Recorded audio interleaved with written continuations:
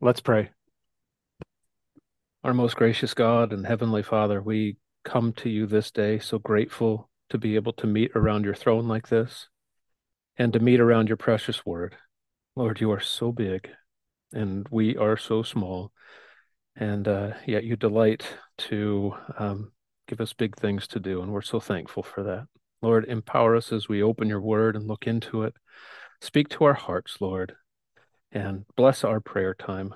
We pray that the Holy Spirit would indeed move from seat to seat this day and lead us and guide us and help us. We pray these things in Jesus' precious name. Amen. So if you would turn with me to the book of Second Timothy, we'll be looking at chapter 4, starting in verse 1. So Second Timothy chapter 4, starting in verse 1. I charge thee therefore before God and the Lord Jesus Christ, who shall judge the quick and the dead at his appearing and his kingdom. Preach the word, be instant in season, out of season, reprove, rebuke, exhort with all longsuffering and doctrine. For the time will come when they will not endure sound doctrine, but after their own lusts shall they heap to themselves teachers having itching ears. And they shall turn away their ears from the truth and shall be turned unto fables. But watch thou in all things, endure afflictions, do the work of an evangelist, make full proof of thy ministry. And we'll end there with the reading. The Bible doesn't tell us how old Timothy was in relation to Paul, but it has been estimated that he might have been around 16 to 21 years old when he first began his ministry work with the Apostle Paul. The first epistle to Timothy was probably written around the time Timothy was roughly 30 to 40 years old. And Second Timothy would follow approximately 7 years later, putting his age in the late 30s to late 40s when Paul wrote this epistle to him. It's probable that Paul wrote the second letter to Timothy during his second imprisonment in Rome. Paul was nearing the end of his life, and he writes, as recorded in chapter 1, verse 4, that he is greatly desiring to see thee, being mindful of thy tears, that I may be filled with joy. So you have to think that Paul was very cognizant of the fact that this could be the last opportunity he had to communicate with Timothy, that he might not ever see Timothy again on this earth. And the entire letter is a beautiful example of imparting some final godly, fatherly advice upon Timothy, who had been a devoted fellow laborer of the gospel. The verse I want to turn our attention today is in verse 2 from our reading. Preach the word, be instant in season, out of season, reprove, rebuke, exhort with all longsuffering and doctrine. I believe this encouragement that Paul had for Timothy, Timothy had heard many, many times from his fatherly mentor, Paul, throughout the many years of their ministry together. I picture a young Timothy in his late teens, early 20s, preparing to preach before a crowd for the first time. Could it have been in his hometown of Lystra? Or was it later on in Corinth? The fact is, we just don't know, but I picture the scene so vividly in my mind. And go with me there if you would. From a wide angle, we see a crowd gathered together and people anxiously waiting. Then, toward the front and a little off to the side, we notice two men, apparently in a quiet personal moment. As we close in, we're made aware it's Timothy and Paul. Close enough now, we notice that Timothy's hands are shaking. He swallows hard, his throat dry as a bone. His legs are slightly quivering, almost as if he is shivering. And then we witness the Apostle Paul slowly lean over to him, and we hear him whisper into his ear, let God speak to you, or speak through you. This is not your message, it's his. Preach the word, Timothy, approve, rebuke, and exhort. I believe Paul spoke these words again and again throughout the years to Timothy as he was preparing to speak to a lost and dying audience. Words of encouragement to him when Timothy was feeling nervous or excited, bold or pensive, overly confident or discouraged.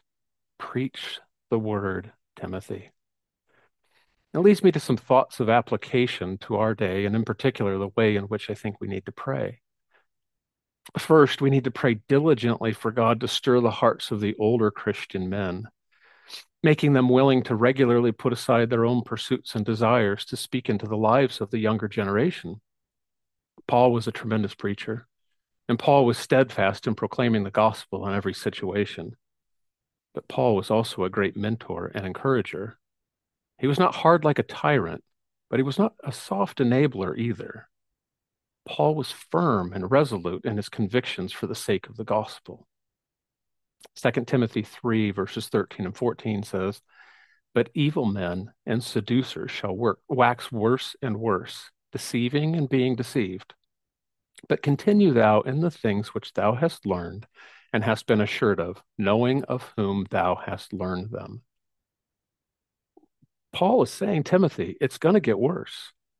Deception is going to be the norm. It's not going to get any easier. You're going to be challenged, but don't you waver. Don't you dare stray from what you have learned of Christ. Don't you ever forget what you are now assured of. And above all, you must always remember you learned these things from God Himself. In a message that he preached in the late 1990s, Alistair Begg recounted a time when he was quite young, and he was speaking at a conference in Scotland for missionary candidates. By Begg's own admission, he had made a complete hash of it. As he attempted to depart from the stage as quickly as he could, Alistair says he was followed by an older, graying gentleman, a man he would later find out was named Davy Patterson, a man he had never met before that day, but who felt compelled by the Spirit to follow him, stop him, and speak to him. This is what Alistair says that he said. He said, "There was one thing you said in your sermon tonight that really lifted my spirits and was a great encouragement to me. When you mentioned the idea of making an abundant entrance into heaven, that was good. But that was about all that was good. Whether you've got a pound of mince or a sirloin steak, get up and deliver it. Because you're not there by accident. You are there by God's appointment. So don't let me ever hear you doing this again, young man. And by the way," he said, "I believe that one day you will speak before thousands, and I believe that God has asked me to say what I have now said to you. Now let us pray." And they prayed. Alistair Begg said that those words of encouragement from that older man have never left him. He said, "There's hardly a time when I move into a new context, and many times on a Sunday, when I can see Davy Patterson's face saying, 'Go on, son. You're not up there by accident. You're up there by appointment. Mince or steak? Mince or steak? What is it?'" Second, we need to pray for God to soften the hearts of our generation and grant a teachable spirit. I think he'll agree with me that we live in a strange time and place where there's a hyper focus of self-esteem and feelings. Absolute truth is non-existent. Truth for each individual is what that individual believes truth to be. Everyone's behavior, work, and performance is nothing short of wonderful. Nobody fails. Every answer is correct. Everyone receives a participation trophy. Self-worth is defined by how many likes you get in response to social media posts. What you are is what you yourself decide you are. Humanism is not only vastly prevalent, it's prevalent and on steroids. All of these things and more contribute to a culture of thin-skinned people unwilling to handle and process constructive criticism. And I believe a key component to revival is humility, which is essentially having a teachable spirit. 1 Peter 5:5 says, "Likewise, ye younger, submit yourselves unto the elder. Yea, all of you be subject one to another and be clothed with humility. For God resisteth the proud and giveth grace to the humble." We desperately need the Holy Spirit to convict us on the sufficiency and inerrancy of his holy word. 2 Timothy 3:16 says, "All scripture is given by inspiration of God and is profitable for doctrine, for reproof, for correction, for instruction in righteousness." And finally, we need to plead with God to speak into the hearts of young men by calling them into the preaching ministry. We need to plead with him to speak conviction and unction into the hearts of those already in the pulpits. We need to plead with God to call men all across this world to lay down their earthly pursuits and charge into the battle and preach the word. Romans 10:17 says, so then faith cometh by hearing, and hearing by the word of God. Look around at our world. There's so much confusion and so much strife and so much fear and so much uncertainty. It appears the world has gone completely crazy. Satan's so busy sowing wickedness, discord, and disharmony. It is absolute madness. But this madness has left us with a huge mission field that is white unto harvest. People are confused and they're looking for answers. Matthew 9:37-38. Then saith he unto his disciples, the harvest truly is plenteous, but the laborers are few. Pray ye therefore the Lord of the harvest that he will send forth laborers into his harvest. Who will fill the void of men who have fairly recently left us and gone on to glory? I think of Ian Paisley or Alan Cairns, Clarence Sexton, R.C. Sproul, Mark Allison.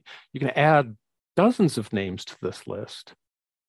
We must pray fervently for God to fill the pulpit with men on fire for the gospel, because faith cometh by hearing. I'm going to close this with an account from C.H. Spurgeon. When he was 15 years old, on Sunday, January 6th, 1850, he reflects back on that day when he says, I sometimes think I might have been in darkness and despair now, had it not been for the goodness of God in sending a snowstorm one Sunday morning when I was going to a place of worship. When I could go no further, I turned down a court and came to a little primitive Methodist chapel. In that chapel, there might be a dozen or 15 people. The minister did not come that morning. Snowed up, I suppose. A poor man, a shoemaker, a tailor, or something of that sort, went up into the pulpit to preach. He was obliged to stick to his text for the simple reason that he had nothing else to say. The text was, look unto me, and be ye saved, all the ends of the earth, from Isaiah 45, verse 22. He did not even pronounce the words rightly, but that did not matter. There was, I thought, a glimpse of hope for me in the text. He began thus, my dear friends, this is a very simple text indeed. It says, look. Now, it does not take a deal of effort. It ain't lifting your finger, your foot or your finger. It is just look. Well, a man need not go to college to learn to look. You may be the biggest fool, and yet you can look. Man need not be worth 1,000 a year to look. Anyone can look. A child can look. But this is what the text says. Then it says, look unto me. Aye, said he, in broad Essex, many of ye are looking to yourselves. No use looking there. You'll never find comfort in yourselves. Then the good man followed up his text in this way. Look unto me, I am sweating great drops of blood. Look unto me, I am hanging on the cross. Look, I am dead and buried. Look unto me, I rise again. Look unto me, I ascend. I am sitting at the Father's right hand. Oh, look to me, look to me. When he had got about that length and managed to spin out 10 minutes, he was at the length of his tether. Then he looked at me under the gallery, and I dare say with a few present, he knew me to be a stranger. He then said, young man, you look very miserable. Well, I did, but I had not been accustomed to have remarks made on my personal appearance from the pulpit before. However, it was a good blow struck. He continued, and you will always be miserable in life and miserable in death if you do not obey my text. But if you obey now, this moment you will be saved. Then he shouted as only a primitive Methodist can, young man, look to Jesus Christ. There and then the cloud was gone. The darkness had rolled away. In that moment I saw the sun. And I could have risen that moment and sung with the most enthusiastic of them of the precious blood of Christ. It would only be a short time before the Lord would call Charles Haddon Spurgeon into the gospel ministry. That call and subsequent work would alter the course of life for many thousands of souls. Oh, brothers and sisters, may we pray much for God to call men to preach the word, to be instant in season, out of season, reprove, rebuke, exhort with all longsuffering and doctrine. Amen.